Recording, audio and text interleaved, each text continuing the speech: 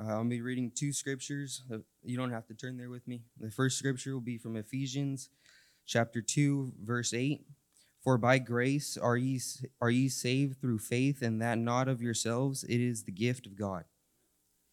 My second scripture is from Hebrews chapter 11, verse 1.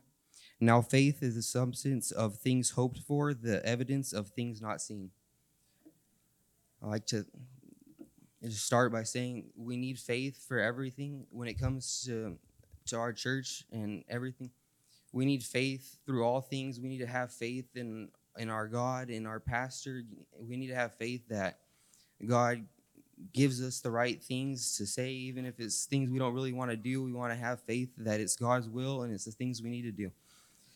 We want to believe that everything in this Bible, every word in here is God's will. We need to have faith that everything that God has and every word that's said across His pulpit is said for a reason and a purpose to help strengthen our walk with God and help lead us to salvation.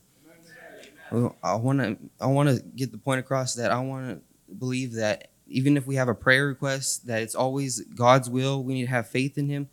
That even if it's not the outcome we wanted, or if it's not something we wanted to happen, we need to have faith that it's God's will, and whatever He wants to be done is done.